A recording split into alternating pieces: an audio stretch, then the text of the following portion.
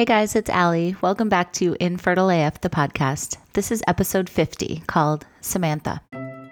On today's episode, I'm partnering with Circle Surrogacy. Circle is passionate about surrogacy and egg donation and helping people achieve their dreams of parenthood. Circle's team is made up of experienced surrogates, intended parents, and egg donors. In fact, about 40% of their staff has been parents, surrogates, or egg donors and has experienced IVF or adoption. This year, Circle will celebrate 25 years of making parenthood possible for heterosexual and LGBTQ+ individuals and couples. During that time, they've helped create more than 1,500 families and bring more than 2,000 babies into the world across the United States and across the globe. Circle is emotionally invested in every single journey, and they partner with their surrogates, intended parents, and egg donors until they achieve success together. Their years of experience enable them to support their clients every step of the way and to navigate any bumps in the road with ease. You can learn more at circlesurrogacy.com or by emailing info@circlesurrogacy.com. Thanks, Circle. So guys, I'm so excited to announce that today is our 50th episode and have a really fun, huge interview for you. I'm super excited to share my conversation with Samantha Bush, who NASCAR fans might know as the wife of NASCAR champion Kyle Busch. And she is a boss babe in her own right. She's an entrepreneur, a wife, a mom, a lifestyle blogger, an IVF advocate, an infertility advocate. And she's just really, really cool. So she and Kyle started the Bundle of Joy Fund, which gives grants to couples in Charlotte, North Carolina, where they live. And so far, they've awarded 54 grants with 25 babies born and 5 more on the way. So today she's super open about everything that she's going through.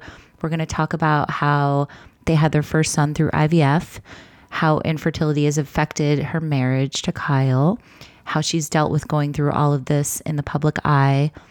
She's also going to talk about her devastating recent miscarriage, which just happened a few months ago, and then where they are now, talking about possibly using a surrogate for their next kid.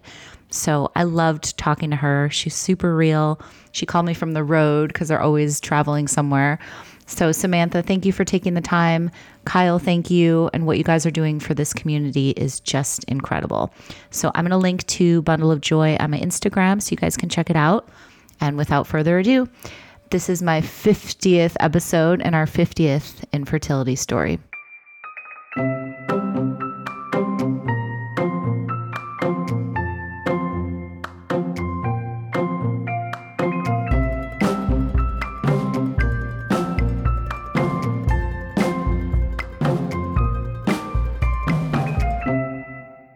Samantha, hi, how are you?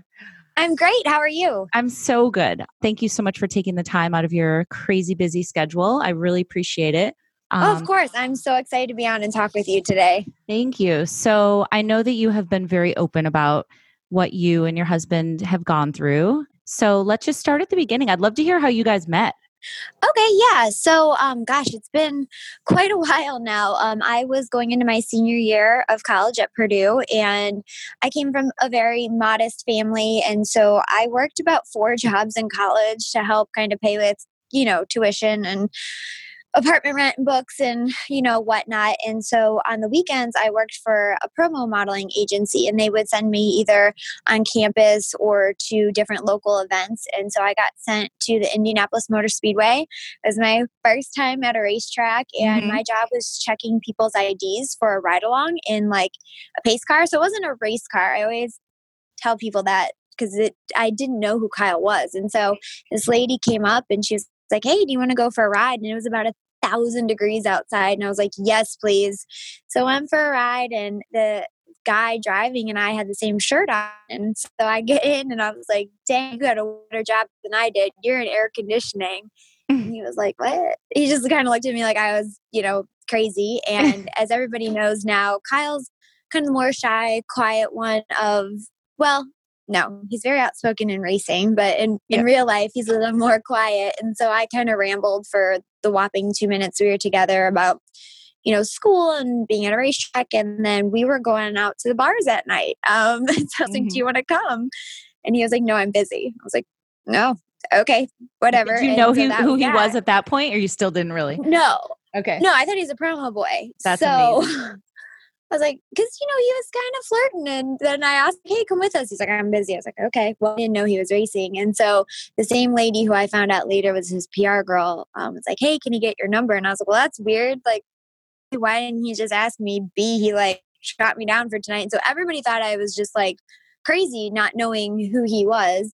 So then he told me who he was. And I was like, oh, crap. Like, I've dated a bunch of frat boys and they were a bunch of players. Like, what is an athlete going to be like? So I was like, yeah.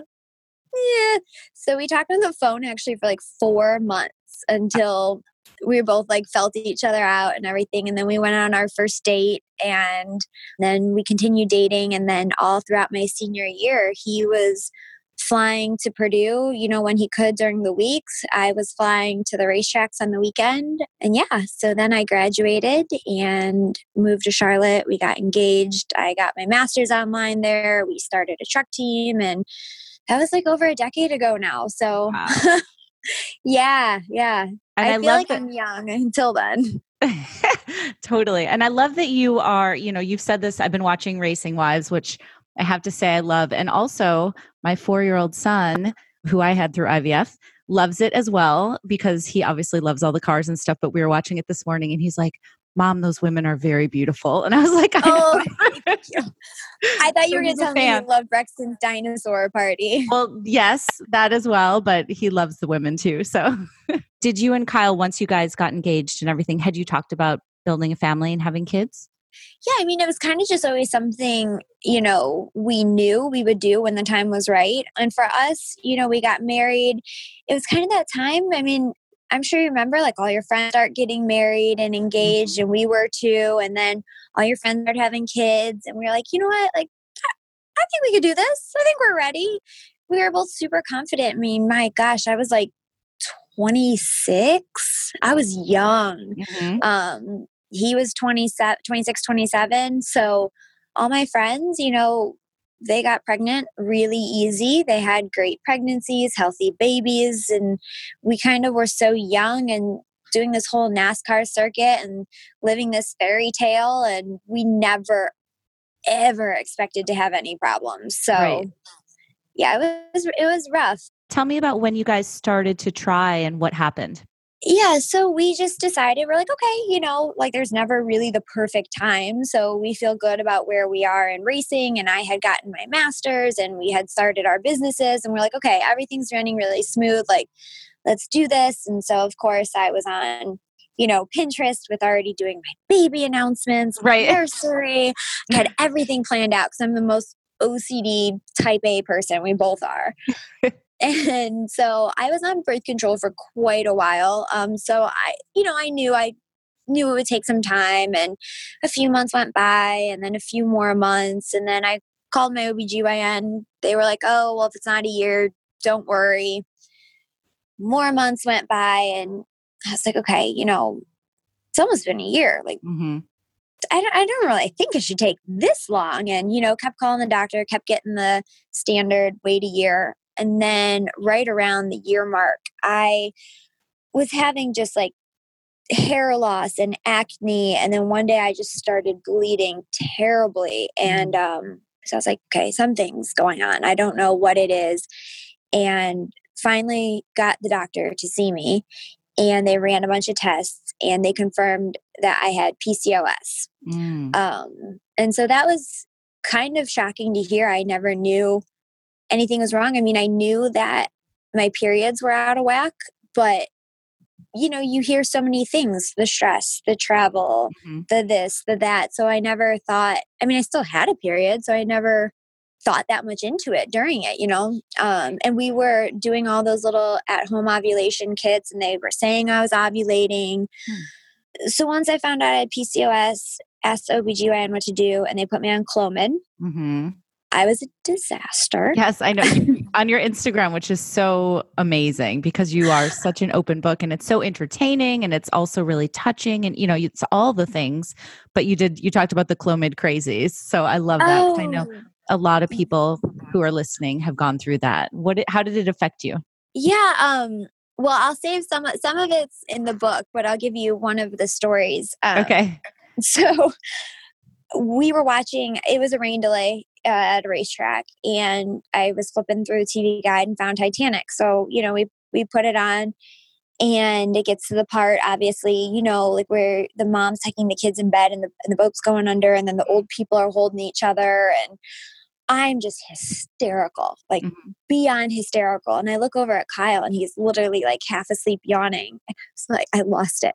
I literally lost it. I was like, I can't believe we're married. I don't think you know what love is. You're so heartless. And he was like, the boat sinks. And I was like, okay, so what? You're telling me you wouldn't give me the door? Like, you were going to let me die? I can't believe you were such an asshole. I cannot be married to you. I cannot have children with you. Like, hysterically screaming, crying. I mean, just an epic disaster. And that happened often. It's like you can't control yourself. There's so much rage and emotions, and it's not you, it's all these hormones that finally, after 5 months, my family like staged an intervention, and they were like, 5 months on the Clomid.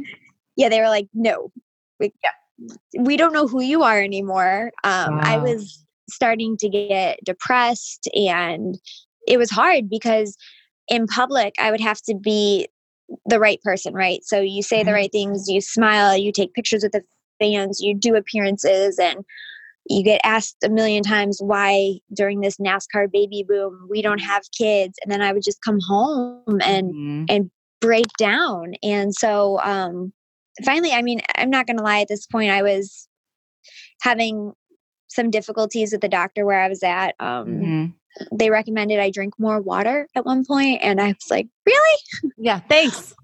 Really? I'm really feeling like that's not my issue. And so finally, and this is something I didn't know at the time, and I educate people on now, I thought you have a referral to go to a fertility clinic, and found out that you did not. So we went to the fertility clinic, and the first thing they asked, they said, well, has Kyle been tested? And I was like, no, I'm the one with the problem. And they're like, excuse me, it's been over 1.5 years and nobody's tested Kyle's sperm. Like nobody's recommended that. Yeah. And so sure enough, he got tested and had, low sperm and not great quality. So they were like, you're not making mature eggs. He doesn't have, very many viable sperm. So IVF is your only option. Like you guys have did well over 1.5 years of trying because we didn't have the right answers. And so now I'm a huge advocate for people speaking up, asking for ultrasounds. If they won't do a blood test, going online, there's a bunch of different at-home blood tests that you could get sent to you so that you could at least give it to your doctor and be like, no, this is showing that something's wrong. Completely. How did you feel when, they said, why don't you test his sperm? And you hadn't even, like you said, that hadn't been suggested to you before. Were you pissed? I would have been mad. Like, why didn't anyone think of this? We've been wasting all this time, and, we could have done this months ago. Exactly. I was overwhelmed. And you have to remember, this is like 7+ years ago. So it wasn't talked about like it was now. Like Instagram wasn't this huge thing that it was. And there weren't celebrities as much speaking out about it. It wasn't in the mainstream media. So I just felt lost, and I felt really embarrassed when I thought it was just me, like almost ashamed. Like I'm a woman. I'm supposed to be able to have a child. All my friends and family are having kids. What is this doing to our marriage? And so, when we got to the fertility clinic and got the answers that we needed and that we could have had right away, I was just super frustrated. But then on the flip side, knowing that Kyle also was part of our problem, it was like we were in it as a team. So it took some of that anxiety and weight of, being the cause of not being able to have a child just on my shoulders. And it was both of us. So I felt like for my psyche at the time, I needed that because I was just so hard on myself during it. Yeah, I'm sure it took a bit of the pressure off, right? Yeah. And I talked to him about it, and he said, he was like, because we had your diagnosis first and then found out mine and got an answer right away. He was like, it didn't faze me. He was like, but if there had been nothing wrong with you And the whole time it had been me. And then you would have had to face all the shots and medicines of IVF. It was like, that would have been really hard for me to watch you go through that, knowing it was Yeah. because of me. And so that's one thing in the book I start trying to help couples go through is there's no blame game there. It doesn't matter who has the issue. Like, you guys are a team at the core of this. And so just trying to help partners take away some of that guilt that I know exactly how that feels. Mm-hmm. Mm-hmm. If you don't mind, can we go into, and you can say as little or as much as you want, but can we go into a little bit more about how it did affect your relationship? Because I've been very open about with my husband and me, you know, we had one daughter naturally, no problems. And then I had secondary infertility with my son, and it was very, very hard on our marriage. And I've been really open about that. So I think it's important to talk about that because it is hard. And I know a lot of people are going through that. So if you don't mind, you know, how was it on you and Kyle, and what were some of maybe the lower points, and then how did you guys get through them? Yeah, so we can talk about it now and then also after the miscarriage, because that was very difficult for us. Okay. But when we were struggling to conceive and to have Brexton, it was just hard because I didn't even recognize myself anymore. I felt like just a shell of my old self because I'm very bubbly and outgoing, and I found myself not wanting to go out because I couldn't deal with people asking questions of when we were going to have a child. And with all the hormones and obsessiveness over having a child, it was like, you know, making love was gone. It was just a job. It was a chore. It was so much pressure. And I felt like the littlest thing would set me off, and that was hard. And then it would set Kyle off. And so it was just, you know, fights over nothing, fights because we were both so frustrated with not being able to get pregnant that we would just pick fights with each other over stupid stuff like dishes, laundry, doesn't matter. Just because you were so angry. And another thing that I'm a huge advocate for now, and I started doing after our miscarriage, is seeing a therapist, whether in person or on the phone, because I find your friends and family want to tell you all the right things, but you just need like an objective third party to help you sort through your emotions. And I think that would have helped Kyle and I when we were trying to conceive, is just talking more about how upset we were about it instead of just snapping, you know? Completely. Yeah. And I think when you argue with somebody, it's because you're in pain, right? So you're like in all of this pain and it's affecting your relationship. Oh, completely. I mean, just so much anger with the situation, and it's another thing I talk about often is jealousy. And you don't want to say like, oh, you're jealous of your friends, but be lying if I said I wasn't, you know, going to baby showers and seeing all these announcements on Facebook and Instagram and Twitter. It hurts. Like, you want that so badly. And it's like, you're trying everything. You're trying every sex position, every natural supplement, every timed ovulation, everything. And it's not working. And it's hard. It's hard for people to deal with. Yeah. I'd love, if you don't mind too, to go into a little bit more about being in the public eye and going through this. I'm sure that added just a whole nother layer of stress. So can you talk about that a little bit more and how that even, you know, added more pressure to the whole situation?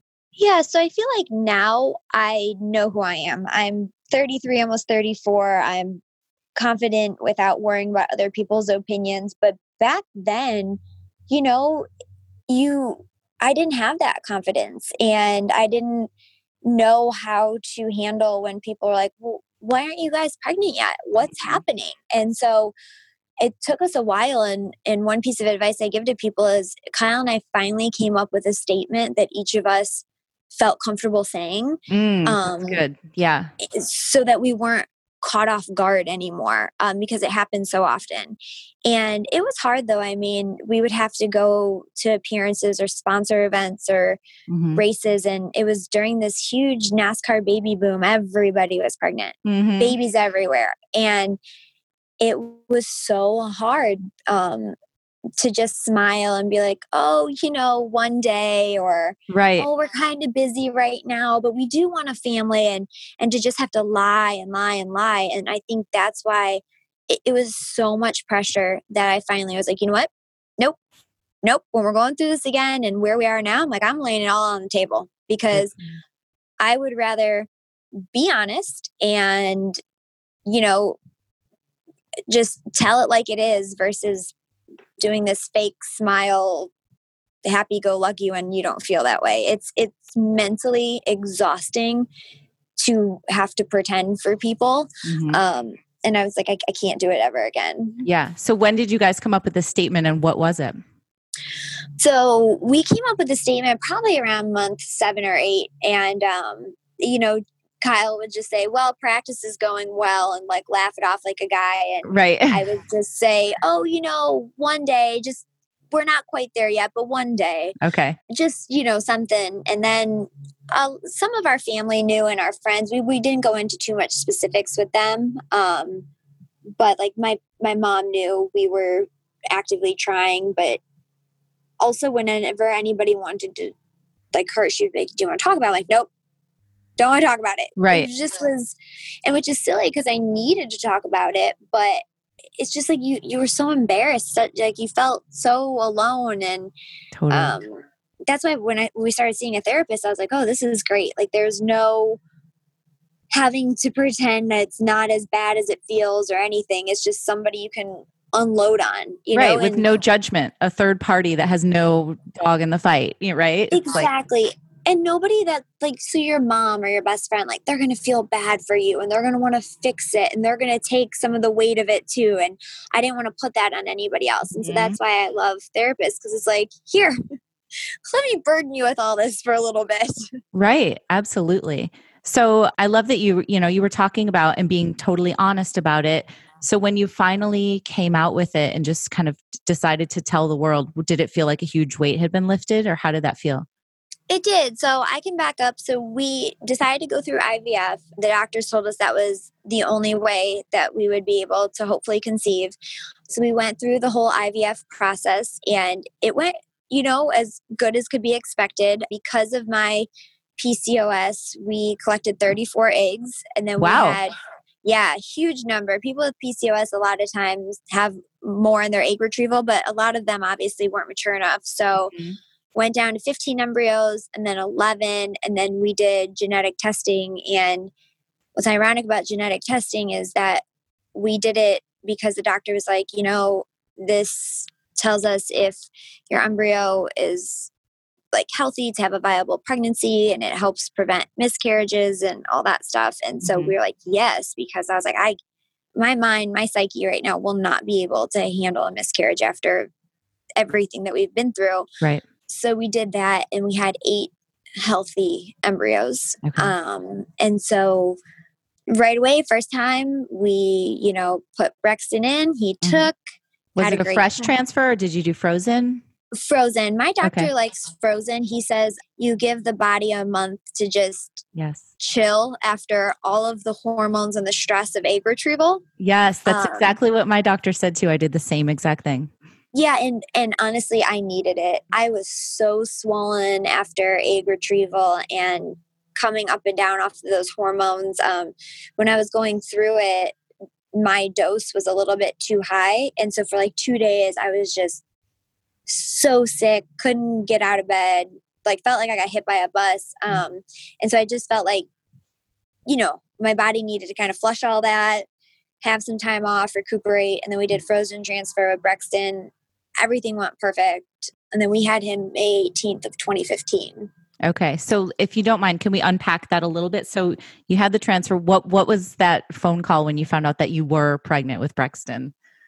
So it's funny, actually, I could not wait the full 12 days. Okay. Again, a lot of people OCD, can't. Makes sense. Type A. So day 8, we took a pregnancy test together, and it was positive, and it was just the most overwhelming excitement, just tears of joy, and like unbelievable. We had tried so long to get pregnant, and to just have it finally happen was just, it was surreal. Right. How long had it been up until that point? So you started trying, you said when you were like around 26, I believe.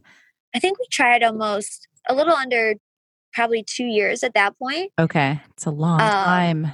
It's a lot of months. I think it was under 2 years. Because it was about a year we tried natural. Then we did the Clomid. then, we had to do all the testing.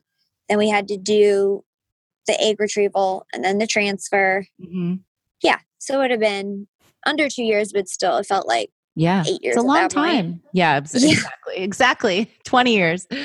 Yeah, exactly. And so it was just so exciting. And I mean, we could not have been more grateful and just pure joy. And, it's interesting now knowing what we've gone through the next 2 rounds. People are like, oh, were you ever nervous? And I was like, it never even crossed my mind that we would have a miscarriage. You know what I mean? And it never did with Brexton. Like that we told people, we did a public announcement, I think at 9 weeks with Brexton. Uh-huh. Well, part of the reason too was I was so sick. I had to go to infield care here at the racetrack. Oh my God. And there was some people, I literally couldn't keep anything down. Uh-huh. Nothing. And so I had to go get fluids, but the doctor comes in and there was, like NASCAR people in there and we were being real hush hush, like, I have the flu, wink, wink. And he was like, the baby's great. Everyone is shouting it. And we're like, and so there was like a little bit of rumbling. And I was like, oh, hell no. Nobody's going to know I'm pregnant until I get to do my announcement after waiting this long. Yeah. So we announced at 9 weeks of Brexton. Oh my God. Yeah. You're like, we have to get ahead of this. I want to be the one. Yes. Yeah. I was like, there is no way that somebody else is going to announce this. So the pregnancy went well, and tell me about the delivery and everything. Oh yeah. So I really wanted a midwife. We delivered in a hospital, but I just really wanted a midwife, like to have that special connection. And so we had a midwife through our whole pregnancy and everything went great. I was super sick from like week 5 to 13. And then after that, it felt great, and then had Brexton, and that was rough. In what way? Wow, they don't prepare you for that, which is also why in the book I'm putting every detail down. So because of our crazy race schedule, we induced on a Monday, like the day before our official due date. Mm-hmm. And so they pump you full of that Pitocin. Mm-hmm.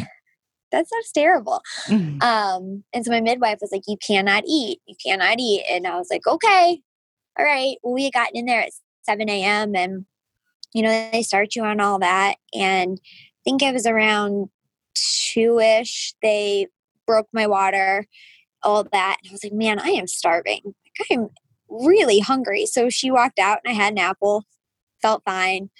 Then, it was still taking a while. Oh, in the middle of that, I tapped out at like 8 centimeters and it's like, I need an epidural right now. This is so stupid. Give me an epidural. Tapped out. I love it. Yeah. So we did all that and I felt great. So then I ate a protein bar. And then I ate some pretzels and all this stuff. So it finally gets around to like 8 o'clock at night. And they're like, okay, everything's ready. We're going to start pushing. Like, you've been working out the whole time. This is going to go so easy. And I was like, okay, here we go. I started pushing and I would literally go push, lean over, throw up, get oxygen. Oh, again. No. Yeah. No, it was before 8 o'clock we started. I'm sorry. Cause he was 9:45. I pushed for 3 hours. Okay. Like hardcore grunting, screaming, stuck in me pushing while vomiting almost the whole time. And then it was actually at hour like 2.5-ish, I started like having an exorcist moment where like it was just projectile, like vomit, could not. And my midwife was like, you ate, didn't you? And I was like, I sure did. I was so hungry. And she was like, keep throwing up. I could see the head. Cause like, when you throw up, you push. Oh yeah. It's like, working.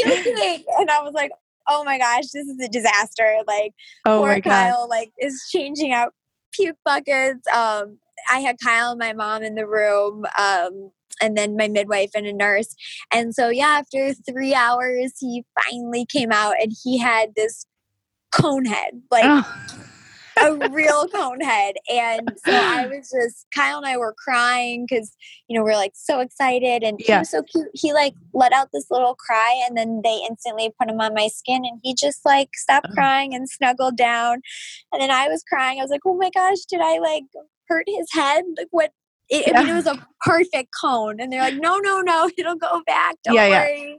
Oh, amazing. And it was just so great and surreal. And I will just never, like, I'm sitting here with a huge smile on my face. Like when they laid him on my chest and Kyle had his arms around me and he didn't cry, he didn't fuss. He just like snuggled down and was like so content. It was amazing. Amazing. He's such a cutie. So how old is he now? And he's got his own Instagram with like 25,000 followers. Yeah. He's so cute. He's 4.5 now. Okay, almost the same as my son. Yeah, time flies. And what's crazy is Kyle had actually gotten in a racing wreck when I was 28 weeks pregnant and went back racing the week that Brexton was born. So he came right on the road with us right away. And to this day, he travels awesome. He's a trooper. And he's the coolest. I love that day drinking shirt that you had at the beach. Juice box on it. Juice box. That was so cool. Yeah. So he's a fly kid. He's fun. I love this age. I mean, I've loved every age, but this age, the fact that like he's just down to go anywhere and up for any adventure. He's so much fun. What a cool life he's got. Yeah, he obviously loves racing, but he's not afraid of anything and he's just always, I'm like, Brex, you want to go hike? You want to go do this? He's like, yeah, Mom, let's do it. So awesome. He's really fun. That's awesome. So tell me, when did you guys, decide to start trying again and what happened then? Oh boy. Yeah. If I thought the first part was a disaster, this was really awful. So we said as soon as Brexton's close to getting out of diapers, we're going to go through it again. And so by this point, we had started the Bundle of Joy Fund, which is just right now through the Reach Clinic in Charlotte, where we had Brexton, the IVF clinic. We pay for people to go through IVF. We realized when we were going through all this, that when they hand you that astronomical bill of upwards of $20,000 sometimes, that's the end of the road for a lot of people. Like they have their answer, but it's not something that you could really save for in a small period of time. Right. And so that broke our hearts. And we were like, okay, obviously God put us through this for a reason. Obviously it was for something big. And so we knew right then it was to start this foundation and to be an advocate for the infertility community. And so to date, we have 25 babies born and 5 more on the way. Oh my God. And I read that it was 16. So there's more than since I did. Okay. Yeah. That's amazing. Yeah. And we've granted close to $750,000 at this point, almost. Wow. Yeah, so we're super proud of it. That's so awesome.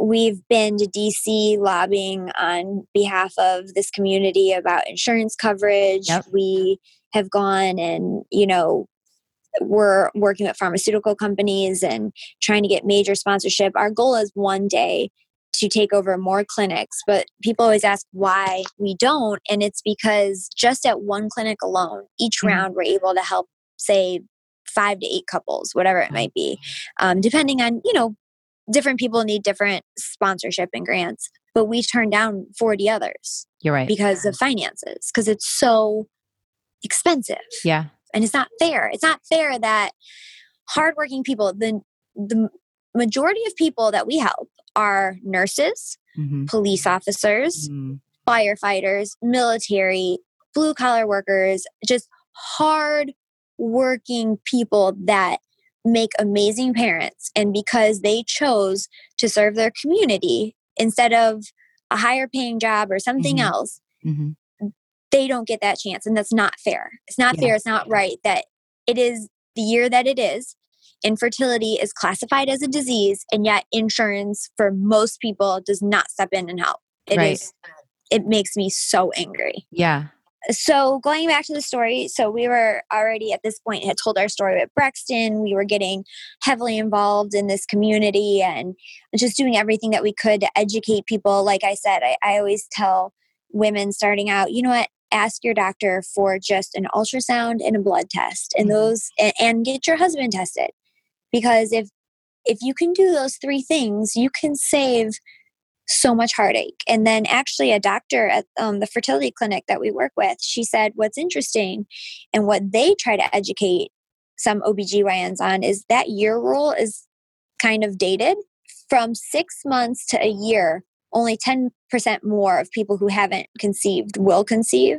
Oh, so wow. their rule is more 6 months. If after Yes. 6 months of active, real trying, like making sure you're ovulating, doing all that stuff, you haven't gotten pregnant, it's time to do something about it. But anyway, so when we decided to go for this time a daughter, because we found out the sex of our, I like to call them M babies instead of embryos. I love that. Yeah. We were like, okay, we're going to be super public about this. Like, this is going to be our chance to really bring people in through the process, educate them so they don't feel alone. We were making videos about PCOS and how to give shots and what not to do during it. And here's what, the embryo transfer day looks like. And sure enough, we did the embryo transfer and did the 3 rounds of testing, and I was pregnant. The numbers were climbing. Everything was great. Since we had brought people on this journey, they knew, like, okay, they know if they're pregnant or not. So it was at 5 weeks. We did this video on Thanksgiving. We announced that we were having a daughter. And a week later, we lost her out of nowhere. I'm so sorry. And it, I mean, my gosh, it's been a while, and it's still, it's hard to talk about. It's sad and frustrating. And even though I've made some peace with it, like, I'll never get to watch her grow up. I'll never get to know her like I was supposed to. And it's hard. I'm sorry. It's just, people will say things like, well, at least you weren't that far along. Well, you know what? It doesn't matter. It doesn't matter. And I hate when people say that. And I try to educate people. Please don't say that to people, because I don't care if you were 4 weeks, 4 months, 9 months. It hurts. It hurts. And yeah, so we experienced a miscarriage out of nowhere. Unfortunately, had to go to Kyle's huge end of the year banquet and went and put on a smile and pretended like nothing was wrong, and then announced it after. And people asked, like, well, why did you go? And I was like, here's why. First of all, I was losing it. And if I sat in a hotel room by myself, like, it just panicked me to be alone. And second of all, if I didn't show up on that red carpet with Kyle, what, people were going to be like, what happened? Are they getting divorced? Did something happen to the baby? And I was like, I can't take the rumors. And it wasn't fair because another driver had won. And I was like, that's not fair for that other driver to, like, have their day like taken away by the media being like, well, what's happening? Like, what's going on? Because, that's what happens, but that's just, right? Like, Samantha, that is a testament to how amazing you are as a human being, though, that you would even think of that, because not many people would consider that. So the fact that you did is just great. Thank you. It was Kyle and I sat down. We're like, what the hell are we going to do? And he was the one who said it too. He was like, look, if we don't do, he was like, I have to go, there's like, it's a requirement. And he was like, if you don't go, a million things are going to spark, right? Like, because I had already posted, like, oh my gosh, I'm wearing a teal dress. So, like, he was like, we don't need that on top of this. He was like, we're going to go. We're going to be strong. And what sucked even more was it happened on Tuesday, and I had severe bleeding like I didn't even understand could happen, like clotting. And I just obviously never had miscarriage. I didn't know what that was like. And then Tuesday night, it was like the faucet turned off. And we obviously had gone into the doctor, and they're like, okay, your cervix is actually closed. We see her. She's not as big as we would like, but we see her in there still. Because I had thought with those massive clots, I was like, surely she's in one of them. And it was so horrific. Like, I was wrapping them up to save them to show the doctor, and then wondering, like, are you wrapping up your child? It was just, it's very, very hard. And so then I stopped bleeding, and they're like, okay, it's a threatened miscarriage. And the doctor was like, I don't want to give you hope, because she does look really small. And he was like, but she is still in there and you've stopped bleeding and your cervix is closed. So he was like, you need to go run a bunch of blood work. And so the blood work that they ran in office, they were like, it's lower, but it's not that far off. Like, we would like to see it higher. He's like, but I'm still calling it a threatened miscarriage. He was like, I think it's going to happen, but like, I can't tell you definite. So then Wednesday, no bleeding. Thursday morning, got up, went to a clinic in Vegas for blood work, and actually then found out literally in the middle of hair and makeup for the banquet that the numbers had fallen off. And so I was like, you know what? I closed down. I was like, nope, nope, nope, nope. Like, I can't do it. She's still in there. I'm not going to do it. Went down, did the red carpet, smiled, did everything right, was in like a whole daze. And then we went back and Kyle was like, like, should we talk about it? What do you want? I was like, nope, I can't face it yet. Like, I just like didn't want, I was just like pretending it wasn't real. Yeah. And then we went to the sand dunes, which is like something our family does. And it's very, very secluded. And that's where we had like 4 days and we cried and mourned and I finished bleeding and it was disastrous. And the most disastrous part was that we had to tell Brexton. Right. And of course, people like to give their opinions. We are very open and honest with him. We explained when we were starting to have his sister, we let him ask questions. Mm-hmm. A lot of people like to tell me he was too young, he didn't need this. And I was like, we're a family, we're a unit. Mm-hmm. And we had to explain to him that his sister's in heaven. Mm-hmm. And, that we love her and she loves us. And like, one day we'll get to see her, but she's not going to be here now. And that was hard for him. He still talks about it every evening when we pray. It didn't affect him like where he was crying, but he is just disappointed. Because I think the thing is all his friends have siblings but him. Mm-hmm. And so he gets disappointed when he doesn't have a sibling at like holidays or church or at the park like everybody else does.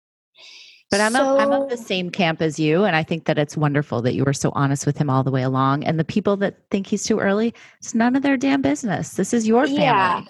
This is your family. You do it your way. We just didn't want to lie or to hide stuff. And I think it's great. He had to give me shots on the plane in front of him. Like there was no hiding that. Kids are smart. Yeah, exactly. And so then going through marriage stuff again, it was really hard at first. We were grieving together and there for each other. But then Kyle was in the mindset of like, okay, this has happened and it's sad and it sucks, but we have to move on. Yeah. And I could not physically, emotionally, mentally move on.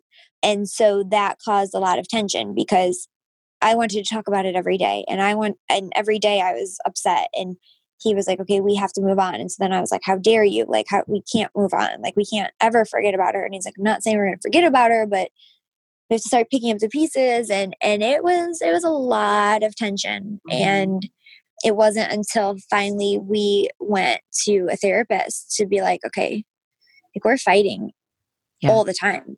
This is not good. And, we had 2 different therapists, one here and then one on the phone. And the one here was more marriage and how to like communicate better. And the one on the phone is who I work with more directly.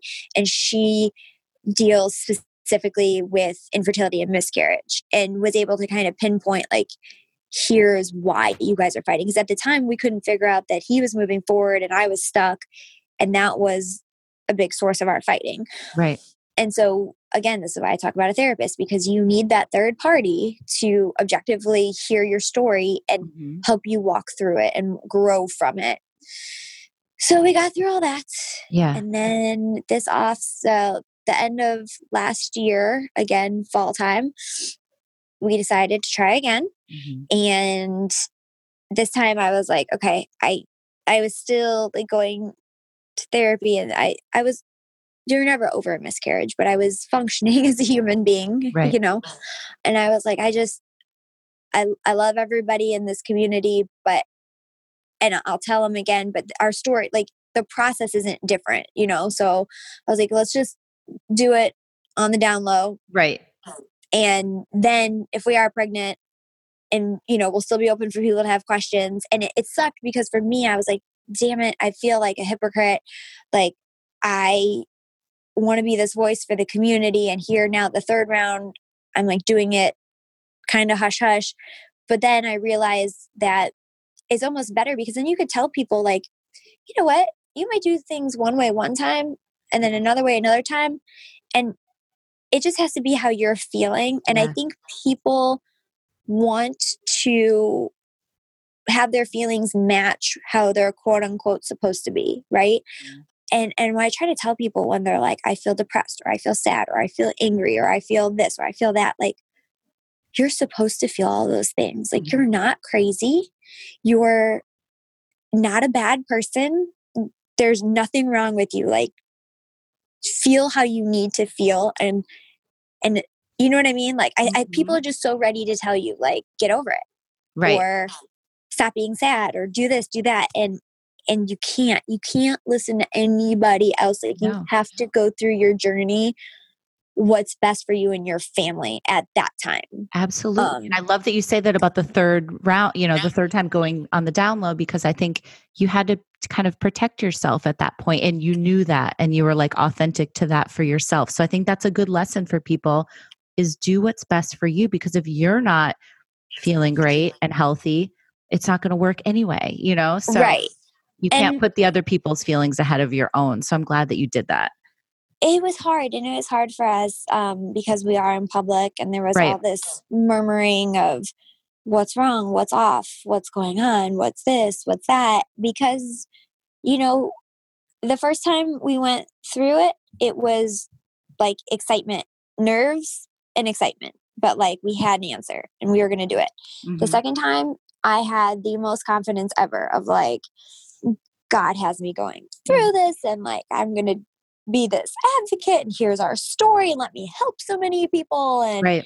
And then the third time I was like, oh my God, oh my God, oh my God, are we going to miscarry? Oh my gosh, like, just panic, and so we went through the third round, and it was Kyle won the championship, and we hadn't told anybody yet. We were so excited. We're like, man, like, we're gonna maybe announce it like at the banquet if everything's like, it's kind of early, I don't know, but like, we're so like, we actually didn't talk about announcing it there, but I was like, everybody's gonna know when I'm not drinking at your celebration party. And it was like, man, after like the hell we went through after the miscarriage, like, this is it. Like, my book sold on Thursday, he won on Sunday, and then it was the following Wednesday or Thursday that we were gonna find out. And I was like, this is our fairy tale. Like, we got through hell, and here's our fairy tale. And my boobs hurt so bad, and I was like, this is it. Like, I'm so excited. And they called us, and the nurse was just like trying to hold back. And she was like, I don't know how to tell you this, but you're not pregnant. And I was like, no, that's not possible. Like, our embryos are like, literally, because they do grading, and I don't know how that works, but I'm like, they're the highest grade, and I'm so healthy, and like, what are you talking about? Like, of course I'm pregnant. You're nuts. And she was like, we ran it twice.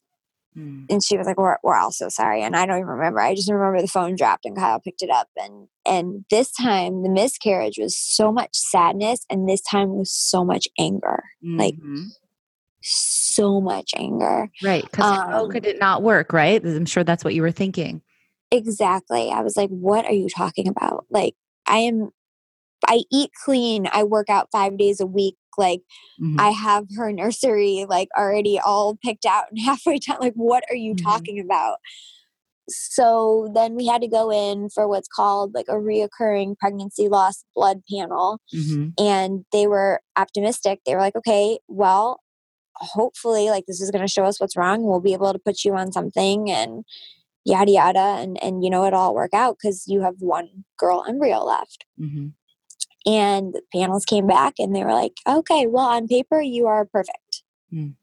And I was like, then what is happening? And so I sat the doctor down, and now we've worked at this clinic since Brexton. So, 6+ years now. And I looked him in the eye. I said, if it's you and your wife, what do you do? And he goes, I get a surrogate. I said, okay. Mm-hmm. Okay. And so then I battled with this. I don't want to know her. It's going to be just very like just jealousy and anger. But that sounds shitty. Obviously, I'm super grateful to a surrogate because they give their body up to another family. But I was so jealous and angry that I don't get to have my own baby. Yeah, I get it. And that makes sense. And then we met with an agency, and I was just like, you know what? No, this doesn't feel right. Like, I feel like I'm rushing into it. I don't, and so then we prayed about it, and we took a step back, and we talked about it openly, and we may have found a surrogate that we somewhat know and that I have a relationship with. We're going through all the testing right now, but I've gotten over the anger, that initial anger of this isn't fair. Why? And I'm able to see and have some more clarity of, okay, yes, it hurts and it sucks and it's not fair. And I'm super grateful to this potential surrogate or any surrogate, but I don't want it to feel like a business transaction. I want to know her. I want to be there with her and have this more relationship. And, right. And, you read about different ways. Some people, they absolutely hardly communicate with their surrogate. Our hopeful intended surrogate, she was we sat down and had dinner and planned out a birth plan that made us both so happy because we're both kind of half crunchy granola people. So, yeah, that's where we're at. So okay. it's been a journey. Yes. You've been through so much, and I can't tell you how appreciative I am and how everybody who's going to hear this will be of just your complete honesty, and like you said, there's no right or wrong answer. You just have to do what's right for you and Kyle and your family. And I really appreciate, I know it's not easy sometimes to admit that, you feel jealous or angry, but these are the things that we all feel when we're going through it. So I really, really thank you for going there and for sharing that with us. Well, if I've learned anything through this, it's that God wanted me to talk about it. So yeah. That's one thing I'm confident in is he was after it happened, I was praying. I was like, okay, God, really, I thought the miscarriage, I was being a pretty big advocate about that. But now we're going to go to surrogacy. Right.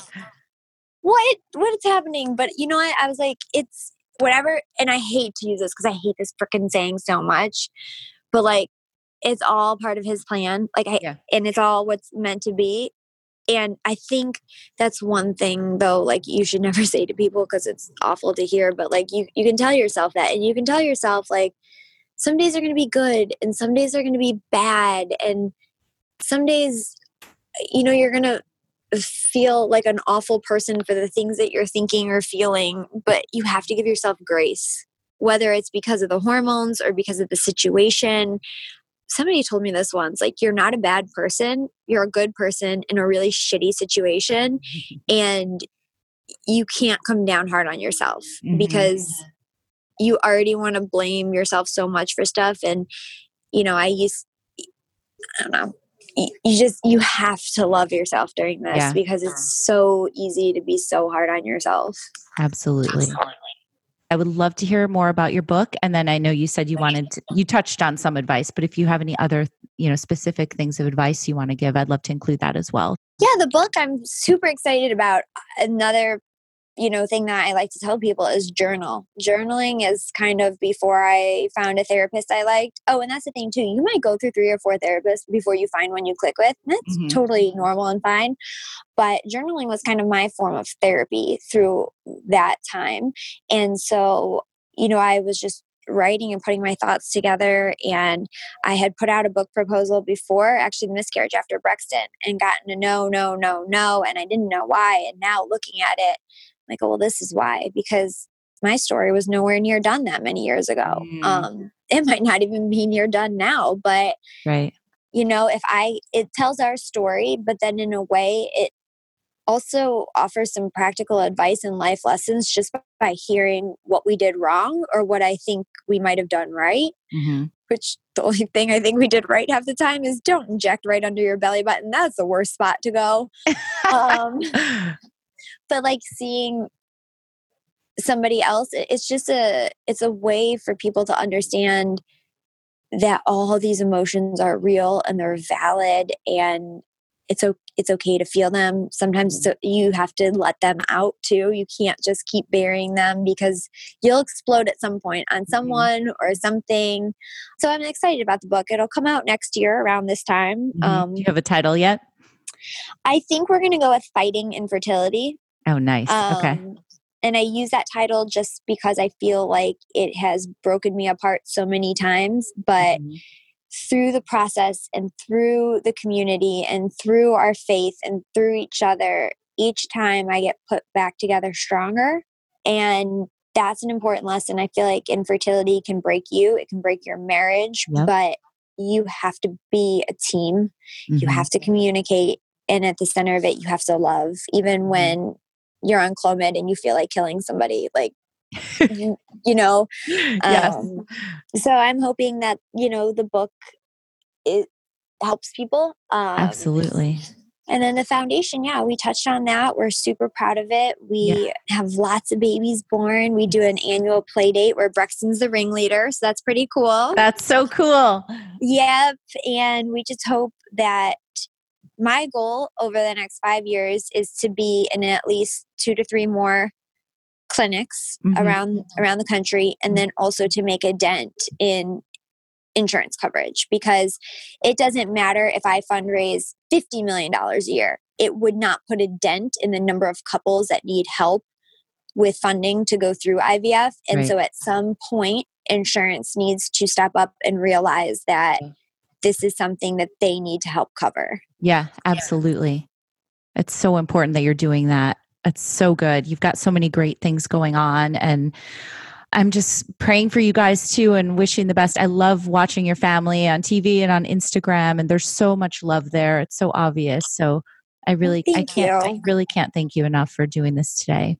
And same to you guys. And, for your family and for you doing this and building this community, it's people that are willing to speak out and show the ugly side of it that will help future couples going through this, whether it's a year from now or 10 years from now. Right. I mean, look at how far of us trying in 6-7 years, whatever it's been, that this community has come, Absolutely.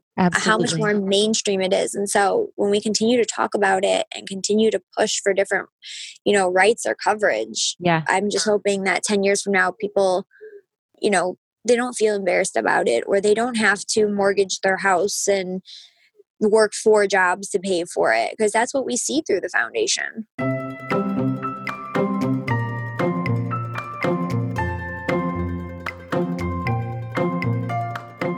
Thank you guys for listening to my conversation with Samantha. And Samantha, thank you so much. I think everybody will really appreciate how honest you are and were about the ups and downs of what you guys have been through. And I know you're still in the midst of it. So we are rooting so hard for you guys for that next baby. And in other news, we announced this week that our fertility rally is happening at Industry City in Brooklyn, which is an amazing venue. And it's going to be October 23rd through the 25th. The bulk of the programming will be October 24th, Saturday. So we're going to have a lot of great stuff. Definitely check out our Instagram at Fertility Rally, and also our website, fertilityrally.com, to sign up for updates. We cannot wait to rally with you guys. Thanks so much. Talk to you next time.